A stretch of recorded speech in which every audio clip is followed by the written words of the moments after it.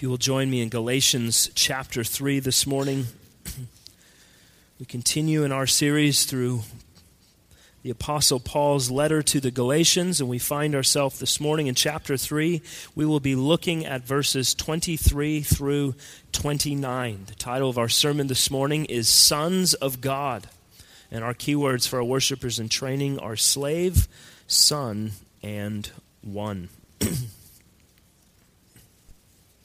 I wonder if you've ever thought about what it would be like to spend your entire life as a slave. And then one day, to be set free. What would it be like day after day after day to be forced to do something that you don't want to do without pay, oftentimes without adequate care, under the fear of consequence for not following through with what your master has commanded? But then one day, you're all of a sudden set free. You're liberated. You no longer answer to the person you were once enslaved to. You no longer have to carry a fear of the consequence that comes from doing what you wanted to do instead of doing what you were told. You get to make your own decisions. You live your own life. You provide for your own needs. What would it be like to have newfound liberty overnight after a lifetime of slavery? If you've ever read about any societies that have had slavery of any kind in its history, you see some common things among those who were freed from slavery. They were given freedom, but they didn't know what to do with it. For the most part, in most instances, slaves didn't have education or training other than the manual labor they performed for their masters. A lot of slaves only understood freedom to be freedom from work and not an actual freedom to do anything that they desired to do. Sometimes slaves were reluctant to ever work a job for a boss for a fear that it would lead them right back into where they were before. So what ends up happening is there's a sort of confusing longing for the way things used to be. No matter how devastating, no matter how demeaning, no matter how oppressive, it's all they knew.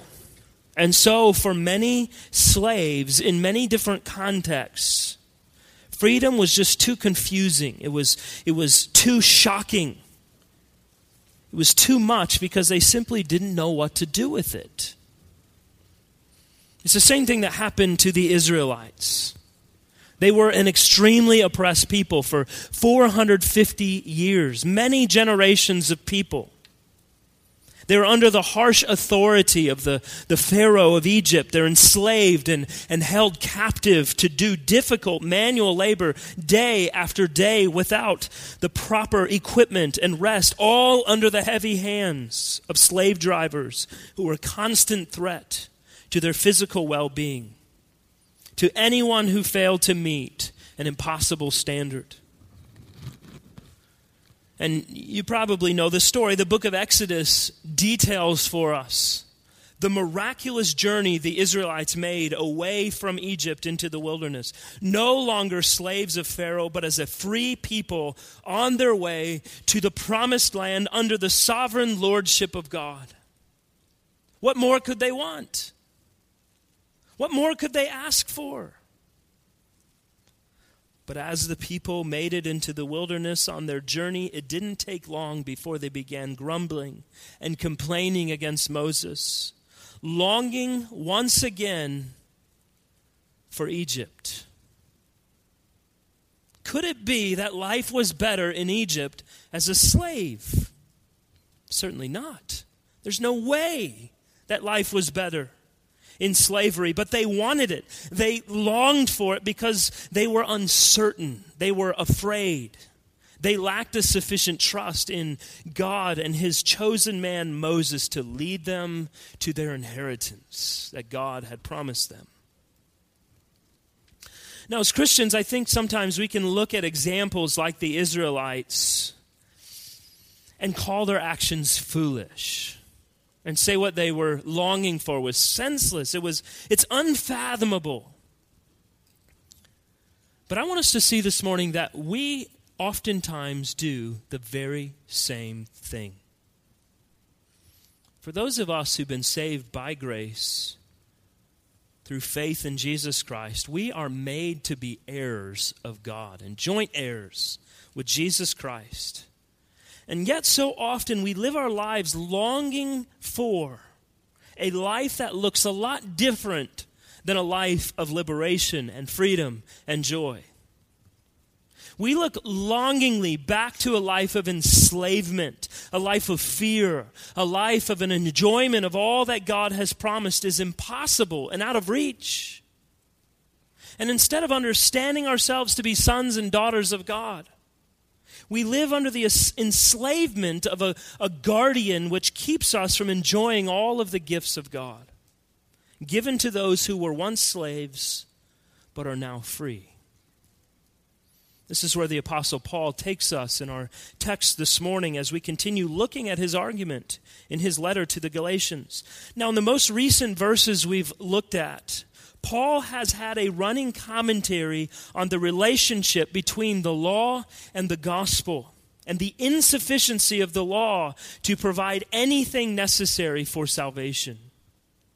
Specifically, last week, Paul was building on a previous argument regarding the relationship between the Abrahamic and the Mosaic covenants and proving that the Abrahamic covenant is a greater covenant and that the giving of the Mosaic law 430 years after the Abrahamic covenant did not annul what he had previously promised, namely that redemption came by faith, not by works of the law.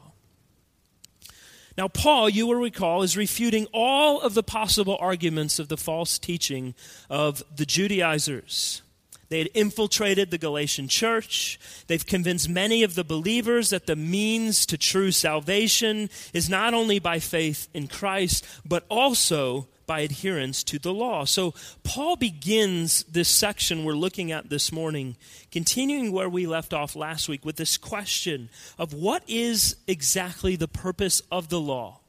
And he shows the Galatians that their focus has been wrongly turned into a legal justification, when in reality as Christians, they've been set free in Christ as sons of God. They've been adopted by God as his children, made one in him. But they were not living in light of their being baptized into Christ. They were living instead as those enslaved to the law.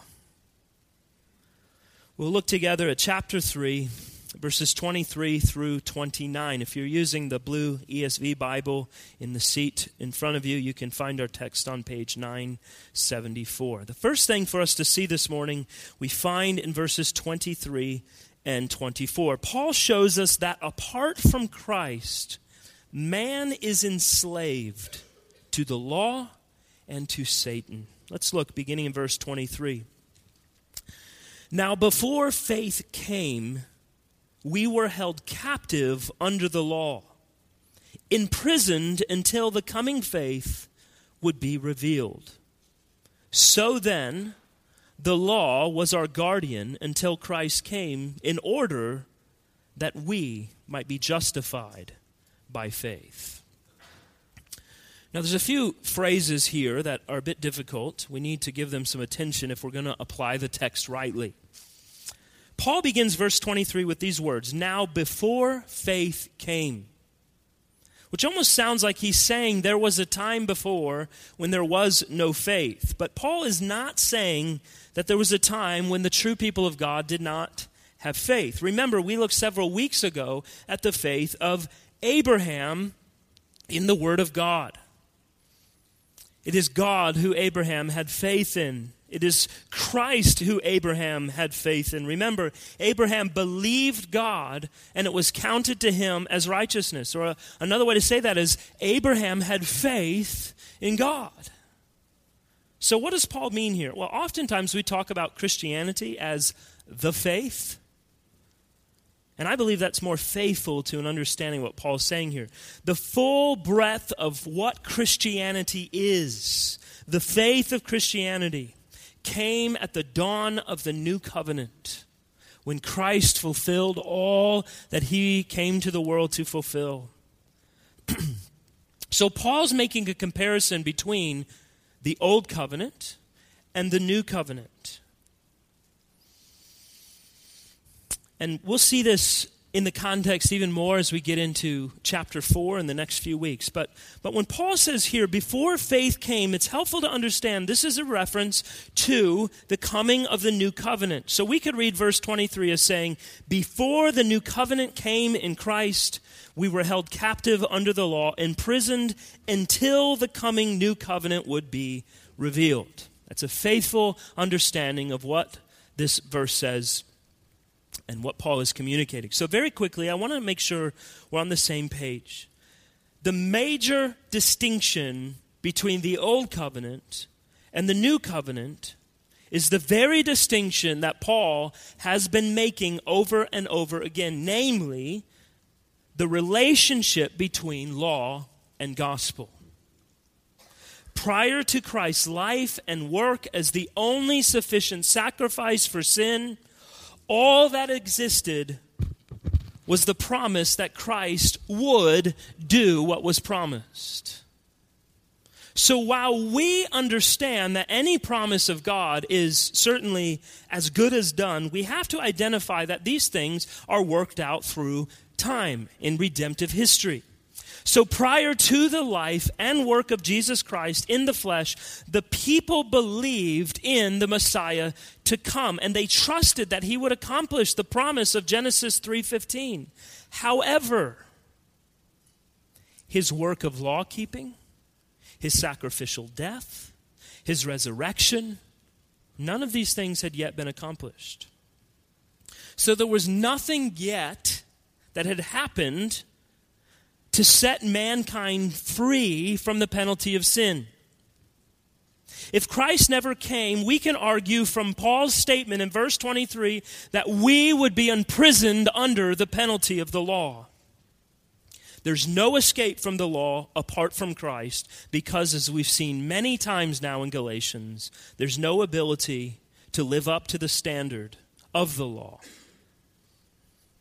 Yes, in the Old Covenant, there was the blood of bulls and goats and rams and lambs, but all that did was roll the debt forward for another year, another year, another year, another year, over and over and over. An animal was sacrificed, the sins were rolled forward another year. And so it was for those under the Old Covenant, like getting a no payment for however many years in the future credit offer.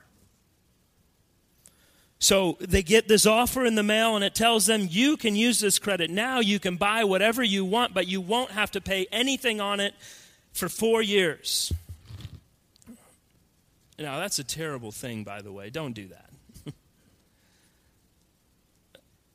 And so the Israelites were racking up their sins. These things needed to be atoned for.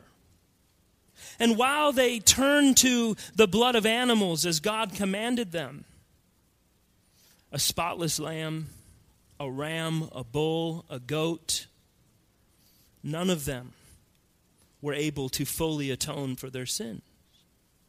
It was one after the other, after the other, after the other. Gallons upon gallons upon gallons of blood was spilled from animals that their sins could be rolled forward. All of those sins were rolled onto the cross when the date of payment arrived. So the debt could either be paid in full or the penalty would be enforced. Those are the options. For those who had and have Christ as the object of their faith, the debt is paid in full. For all others, the penalty remains unpaid, and it will need to be paid everlastingly. The penalty is eternal death and torment. So verse 23, before the new covenant came, we were imprisoned under the law. And remember, we saw last week that the purpose of the law, in its first use, is to show us our absolute guilt before God because we are completely unable to fulfill all that God requires.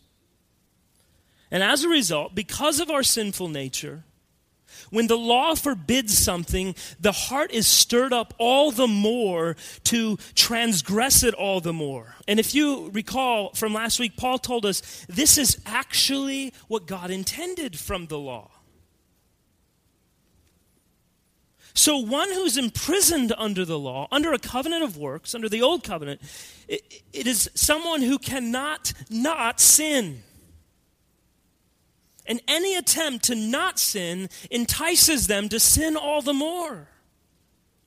So in this way, they're a slave to the law. It continues to hold them under the rigid, unbending, unrelenting force. And it continues to scream out, you are guilty. You are condemned. You are unable to fulfill the requirements. You aren't good enough. You won't be good enough. You fail, and you fail, and you fail, and you fail again and again and again. And if you think of it in terms of being enslaved to the law, you can just imagine the lashings falling out across your back over and over and over again. And perhaps for a moment you think maybe it's going to stop, but then you look to the law again and realize I can't do it, and they drop again and again and again. You fail, you fail, you fail. Do you see the nature of living under the law is living as a slave? We're enslaved. We continue to be thrashed by the law. And all throughout this letter, Paul continues to say to the Galatians, why? Why do you want to live in this manner? Why do you want to continue to be enslaved? Don't you see? You're bewitched. You're not simply enslaved to the law. You're enslaved to the evil one. He wants you under the law. Remember back at the beginning of chapter 3, we saw Paul was telling him that they're looking to the law in the manner they have was them being under the influence of the demonic. He said, you're bewitched? Who has bewitched you? The devil is at work in all the details. He wants you to look to the law. He wants you to continue to look to the law for your righteousness, because he knows better than you do that you cannot live up to the law's requirements, and he loves to see you enslaved by it. He's the accuser of the brethren. You may break the law and try to convince yourself that it wasn't that big of a deal, but I assure you, Satan's great desire is to remind you over and over and over again. Brothers and sisters, the law of God in the hands of the evil one is a deadly weapon. It has slain many, many people. It condemns and it slays, but it never, ever saves. If you live under the crushing weight of the law, you are right where Satan wants you, and you are just as much under his sway. But Paul keeps us on track to remember something else about the law. He helps us to remember that the law, although it does what it does as God has intended it, it is still good and right and perfect and holy in every way. And so there's a positive way of understanding it and what it does. Look again at verse 24. He says, so then the law was our guardian until Christ came in order that we might be justified by faith. Now, real quick, I want to admit to you that I do not like the way the ESV has translated this verse, because it doesn't really communicate what it should. By far, I believe, the best English translation of this verse is the New American Standard, which says, therefore, the law has become our tutor to lead us to Christ so that we may be justified by faith. If you want to make your ESV read more properly, the best thing to do is cross out the word came. So it reads, the law was our guardian until Christ, in order that we might be justified by faith. Now, you'll understand what that means as we press on. First, what does Paul mean when he says the law was our guardian until Christ? Or the law was our tutor to lead us to Christ. Or some of you may remember the language of the King James that uses the word schoolmaster. The person Paul has in mind here that he's referring to wasn't a teacher. It was a person who was a slave whose job was to look after a child. It was a slave who belonged to someone who was wealthy. They had children. And so this slave was appointed to watch over the children as a custodian. He was someone who would supervise the daily activities of a child between the ages of 7 and 17. He supervised the education. He was instrumental in forming habits. And he administered discipline. Oftentimes that discipline was administered quite harshly. You can imagine why. If the children were out of line, who was the master going to blame? Certainly the slave. So Paul compares the law to this tutor, this position. The law isn't a teacher.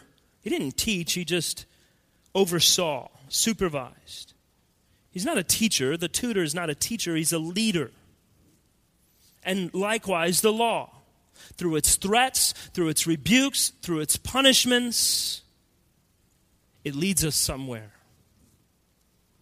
The law displays the justice of God. It convinces us that in ourselves we are unrighteous. And in the commandments of God, just as though we were looking in a mirror, we see how far, how distant we are from true righteousness. It's a reminder to us that we have to look elsewhere for our righteousness. The law brings us down into the ground and it plows us under and under and under. And it should leave us crying out, what can I do? Where can I turn? Who can rescue me from this body of death? John Calvin writes, your weaknesses will never allow you to ascend so high as what the law requires. Nay, though you desire and strive ever so much, you will fall far short of the object. So the law is the tutor that presses us. It entreats us to seek refuge from the wrath of God and the curse of God. And it will never give you any rest until we find refuge, until we drink of living water, until we eat of the immortal bread of life. Now, think also of the ceremonial law and all that it required. For what end did sacrifices and washings serve but to keep this mind continually fixed on pollution and condemnation? When a man's uncleanliness is placed before his eyes, when the unoffending animal is held forth as an image of his own death, how can you sleep? How can you close your eyes without seeing that blood and that death and hearing the cries of the animal? How can he be anything but stirred up in that moment to cry out for deliverance? Beyond all doubt, the ceremonies accomplished their object, not just by alarming and humbling the conscience, but by exciting them to some hope, some great redemption, some freedom, some liberty. It couldn't be found in what they were required to do.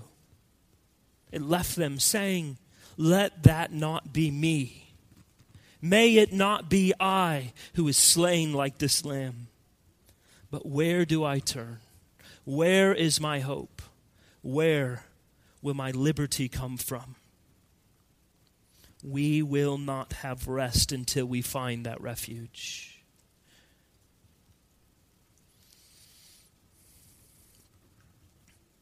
John Calvin writes, the ceremonial law, in short, was nothing else than an immense variety of exercises in which the worshipers were led by the hand to Jesus Christ.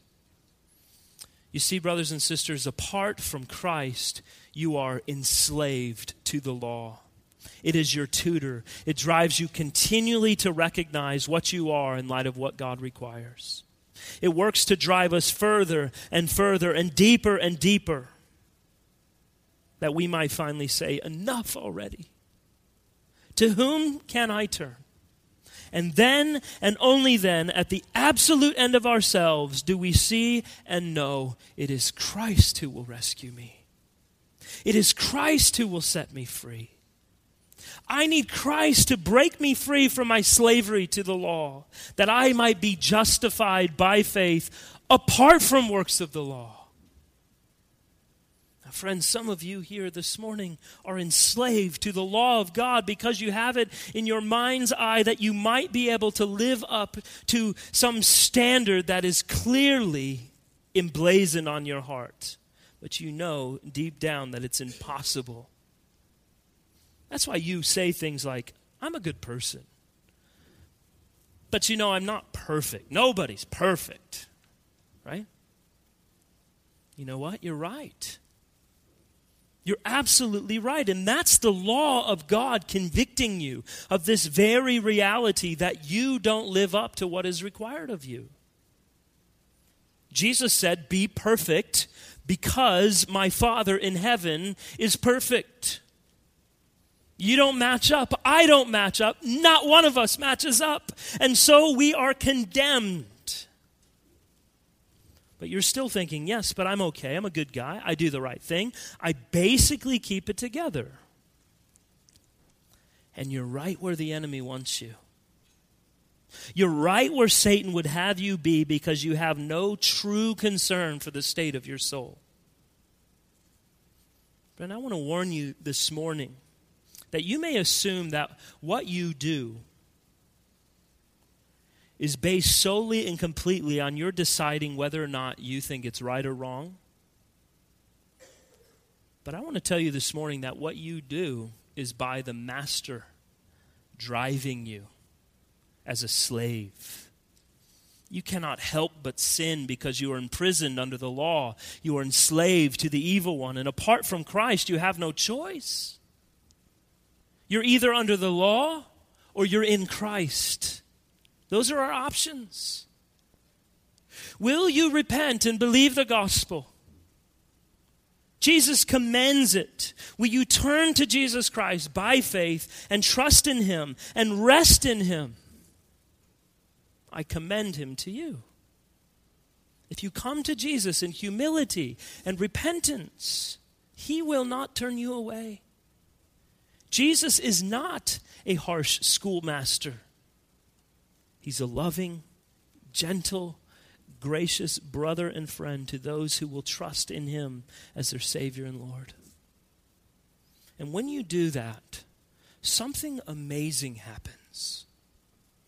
The law has performed its duty in that way. It leads us to the very place where we see that we need to be in the only place where there is refuge. This is our second observation this morning in verses 25 through 27. We will see that in Christ, by faith, we become sons of God. Look at verse 25. But now that faith has come, we are no longer under a guardian. For in Christ Jesus, you are all sons of God through faith. For as many of you as were baptized into Christ have put on Christ. Christ has broken the chains of slavery to the Mosaic covenant for his church. Before the new covenant in his blood, the church was under the tutelage of the law, and it was given to lead them to Christ in order that they might be justified by faith in him. But now that the new covenant has come and been fulfilled, we are invited to enter in. And so the church is no longer under the leadership of a tutor. So keep in mind what a tutor was. He served a young person only for a time. Eventually they arrived at an age around 17 when the tutor was no longer needed or necessary. And in this way, we could say, when we enter into the new covenant, we graduate into a different way of life. We are mature men and women in Christ, free from the bondage of the Mosaic covenant. And in this, I think it's valuable for us to think a moment about how it is that Christ has set us free from all that was required in the Old Covenant. Jesus Christ met and fulfilled every single demand of the Old Covenant so the tutor could be dismissed. Paul says it this way in Romans 6:14, "You are not under the law, but under grace." The demand that God placed upon Adam in the covenant of works is fulfilled in Christ. What did God tell Adam? Do this and live. But only Christ has fulfilled what God has commanded, that in him we might live by his righteousness, because he has done it, that we might live. He fulfilled all the moral demands of the Mosaic covenant, and so he has fulfilled the covenant of works. He's obeyed it perfectly to earn life for his people. He submitted himself to the curse of the law, and by his crucifixion he satisfied the judgment of God as our sacrifice. Jesus also fulfilled all of the ceremonial law. We've been delivered from all the particulars of the Mosaic ceremonial law, all of the really specific requirements that govern the temple and the priesthood. And the Mosaic covenant contained judicial laws to govern the people, and Jesus was faithful to fulfill all of the civil requirements. What then is the Christian's responsibility to the moral law of God? And when we speak of that, we've proven already the last few weeks that we're speaking specifically of its summary in the Ten Commandments. The moral law of God, which was written on Adam's heart at creation, was restated in the Mosaic covenant, and it remains the abiding statement of God's moral requirement for his people. The moral law teaches us how to express our love to God. It gives us a divine pattern for self-examination. It's a light. It's a mirror for us to use. We still want to look to the moral law of God to continually plow us under, that we remain on the low road of humility before God, constantly reminded of our great need for him, in his great love and his mercy toward us. And as Christians, as we mature, as we take on the gospel, James is able to call the moral law the law of liberty. It's the same law. How do we move from slavery to liberty with the same law? Well, we're no longer in slavery. We're no longer in the bondage of the old covenant people, having to keep the law to prove ourselves righteous, completely unable to do it, and yet still held in bondage to it. No, now it's the law of liberty, because we serve God as freeborn sons and daughters, empowered by the Holy Spirit. He's regenerated us. He's made us new creations. And the power that raised Christ from the dead is the same power that works in us when we are in Christ. And so when we look to the law of God, it no longer holds us and beats us and grinds us to the dust. We look at it like David in the Psalms, and we love it, and we delight in it, and we seek out of thankful obedience to the Lord to live according to it.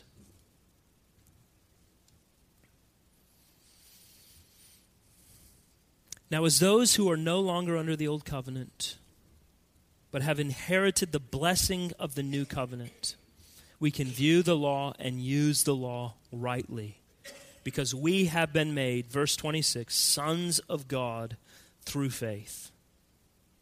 Paul is pointing out to the Galatians that they're no longer enslaved to the law. Therefore, they're no longer sons of Adam. They're sons of God. The transfer's been made. Their adoption is complete. They're no longer held captive by the flesh. They're able to walk according to the Spirit. They're no longer hostile enemies of God. They're his friends.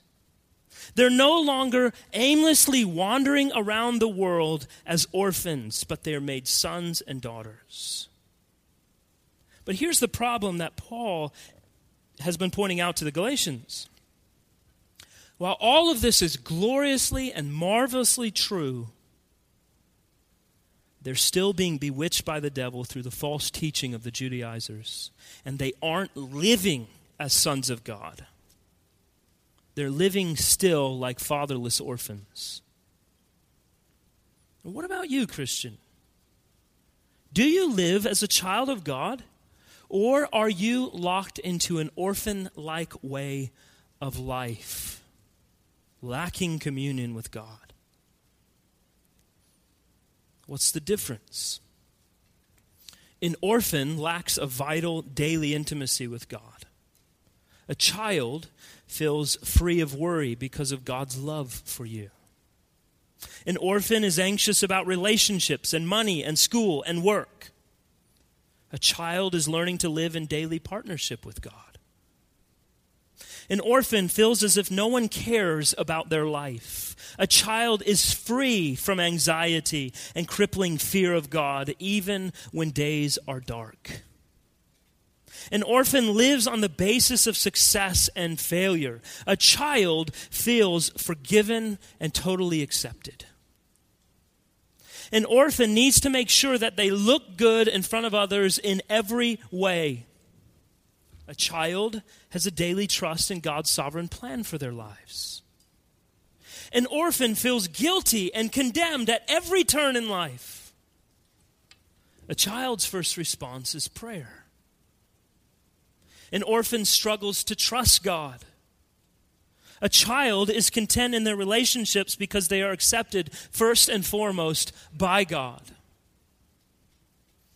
An orphan has to fix their problems and to do it all on their own and to make it known. A child is free from making a name for themselves. An orphan is not teachable. A child longs for the opportunity to be taught by others. An orphan is defensive when accused of error or weakness. A child is open to criticism because perfection rests in Christ, the Redeemer. An orphan needs to be right. A child willingly admits when they're wrong. An orphan feels discouraged and defeated.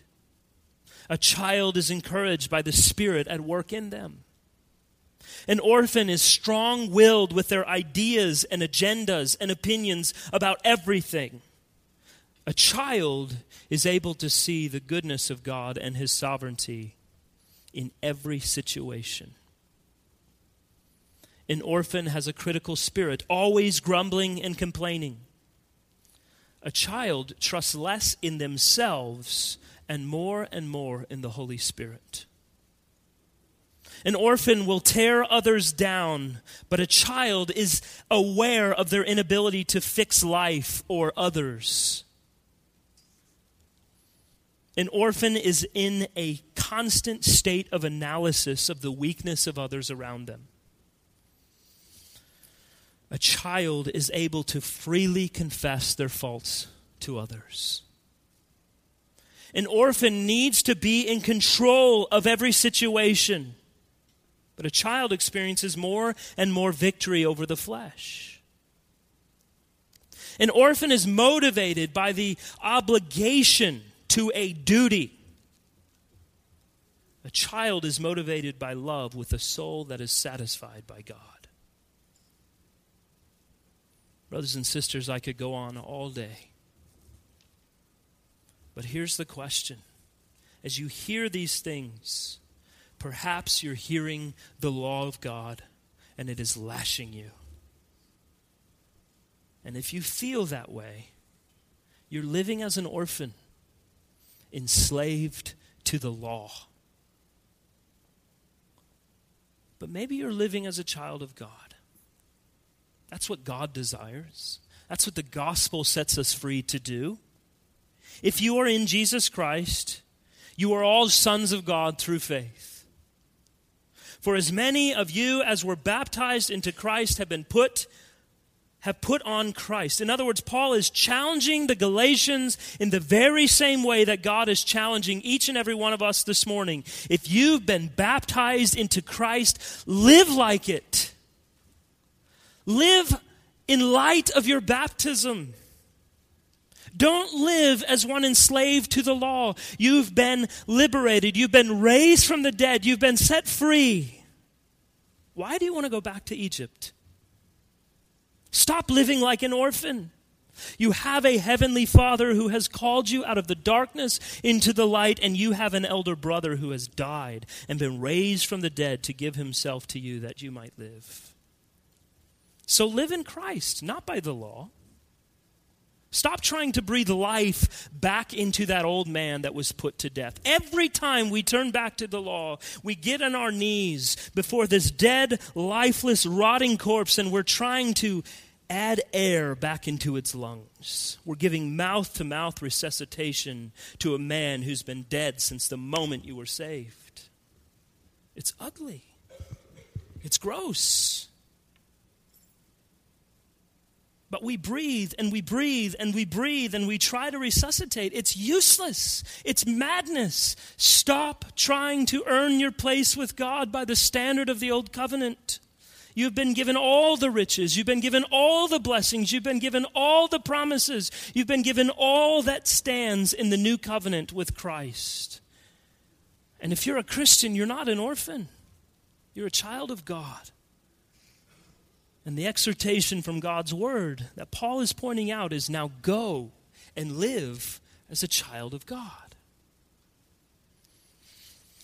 Last thing this morning, our final point, verses 28 and 29. Paul shows us that the people of God are one in Christ Jesus.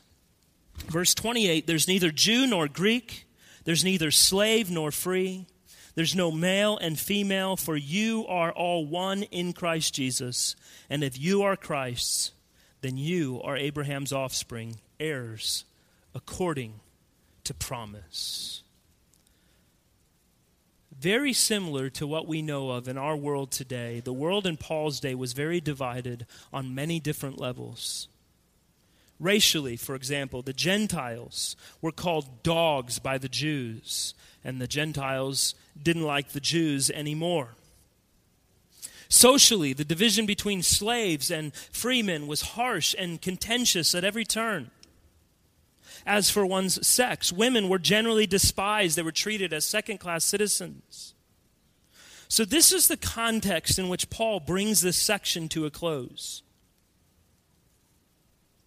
And here's how it fits. When we move out from under slavery to the law and we live instead as sons and daughters of God, and we live as partakers of the new covenant, the gospel does something to us. Against the backdrop of all of these deep-seated divisions, we see the gospel come in and fundamentally change our relationships. So Jesus is not just for white middle-class suburbanites or poor Latinos or rich Middle Easterners, people of every race, of every social class. Men and women equally are invited to come and to partake of the Savior. And when they do, they are so fused into one another that it is as if those differences didn't even exist. Now, our skin may be a different color. Our accents may sound different. Our education levels may vary. Our bank accounts may not be similar. But those differences are what make the mosaic of God's church so beautiful. Yes, black men are still black men. Women are women. Chinese are Chinese, and so on.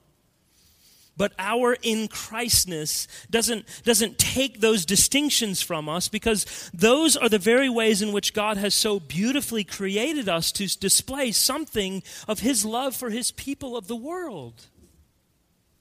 The transformation that happens in the gospel addresses the sin and the snobbery and the hostility and the exploitation and the prejudice that casts such dark shadows over human relationships. So then, in what sense are we one? Or to put it another way, how can we be so one in Christ that there's neither Jew nor Greek, nor slave nor free, nor male nor female? The answer to that is in Christ, we are all raised to the same high level of saving privilege. We are equally in Christ. We are equally the children of God. No one in Christ is a mere cousin or distant relative. Every believer is a son or a daughter. You are my brother or my sister. We are, verse 29, equally the children of Abraham. If you belong to Christ, then you are Abraham's seed, his spiritual offspring, independent of whether or not you are a Jew or a Gentile. We are equally heirs according to the promise. Abraham's spiritual seed were to have a spiritual inheritance, an inheritance that includes justification, the gift of the Spirit, and the enjoyment of eternal life, regardless of race, regardless of social status, regardless of gender. And that inheritance is ours because we are believers in Jesus Christ. Just look around. Look at who's sitting next to you. In the eyes of the world, there is no reason whatsoever why the people sitting in this room together should have any reason to be sitting in a room together unless we're all in a courtroom waiting for a hearing or something like that, right? I mean, you're mostly hoodlums, don't lie. But we don't just sit in a room like this together once a week to be here. We love each other. Admit it, you love me. I know that's painful for some of you. I know you do, though. We give our lives to one another. We serve each other. We help in times of need. We open our homes. We give of our resources. Why? Because of what Christ has done in each of us through the power of the gospel. Do you know why my family and I live in Rincon, Georgia? It's not because of a job. I think I could probably get a job somewhere out there in the world doing something. It's not the job. It's not the beautiful rolling hills because there aren't any. It's not our proximity to the beach because that is more like a torture chamber than anything else. It's not a house. It's not a school district. It's not beautiful golf courses. You know, Rincon was just voted the #1 small town in Georgia to raise a young family based on a whole list of different criteria. But here's why Rincon, Georgia is the #1 small town in the world for the Kennecott family. Because of Ephesus Church. Because this is our family. Because God, in his great mercy and his infinite wisdom, has brought all of us crazy, broken, messed up people together as one body. And instead of being divided because most of you have tattoos and some of us don't, or because some of us are incredibly good looking and others of you try really hard, or because of money, or because of race, or because of education, or because of job, or because of some other crazy reason you actually like eating boiled peanuts while the rest of us reasonable people have sophisticated palates. We are one in Christ Jesus. I can't tell you over the last 8 years how many times we've been unexpectedly blessed by the people of God in this church. Our brothers and our sisters with whom we worship God, who unites us all together by the blood of our Savior. And when you stop and think of the beauty of the unfathomable riches we have in Jesus Christ, it's overwhelming to be reminded this is only a foretaste of what's to come. This is only a little bit of what awaits us. I looked, and behold, a great multitude that no one could number, from every nation, from all tribes and peoples and languages, standing before the throne and before the Lamb, clothed in white robes, with palm branches in their hands, and crying out with a loud voice, "Salvation belongs to our God who sits on the throne and to the Lamb." And all the angels were standing around the throne and around the elders and the four living creatures, and they fell on their faces before the throne, and they worshiped God, saying, "Amen. Blessing and glory and wisdom and thanksgiving and honor and power and might be to our God forever and ever. Amen." You see, brothers and sisters, in light of what God has done to bring us together as the people of God, to give us a foretaste of what we will have forever, we can see how terribly divisive it was that the Galatians fell to such false teaching. They were bewitched. They believed what they were being told, that as Gentile believers, they weren't good enough. They were at best cousins still outside the inner circle. But Paul says no such division exists. We are, in the highest and greatest sense, one. And we must not permit that oneness to be divided in any way.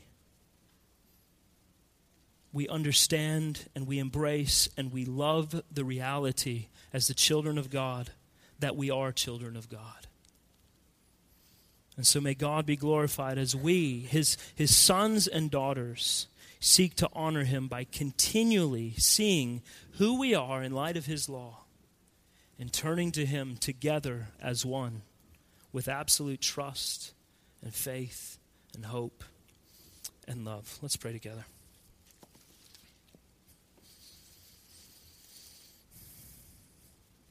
Father, you are exceedingly kind to us as your people.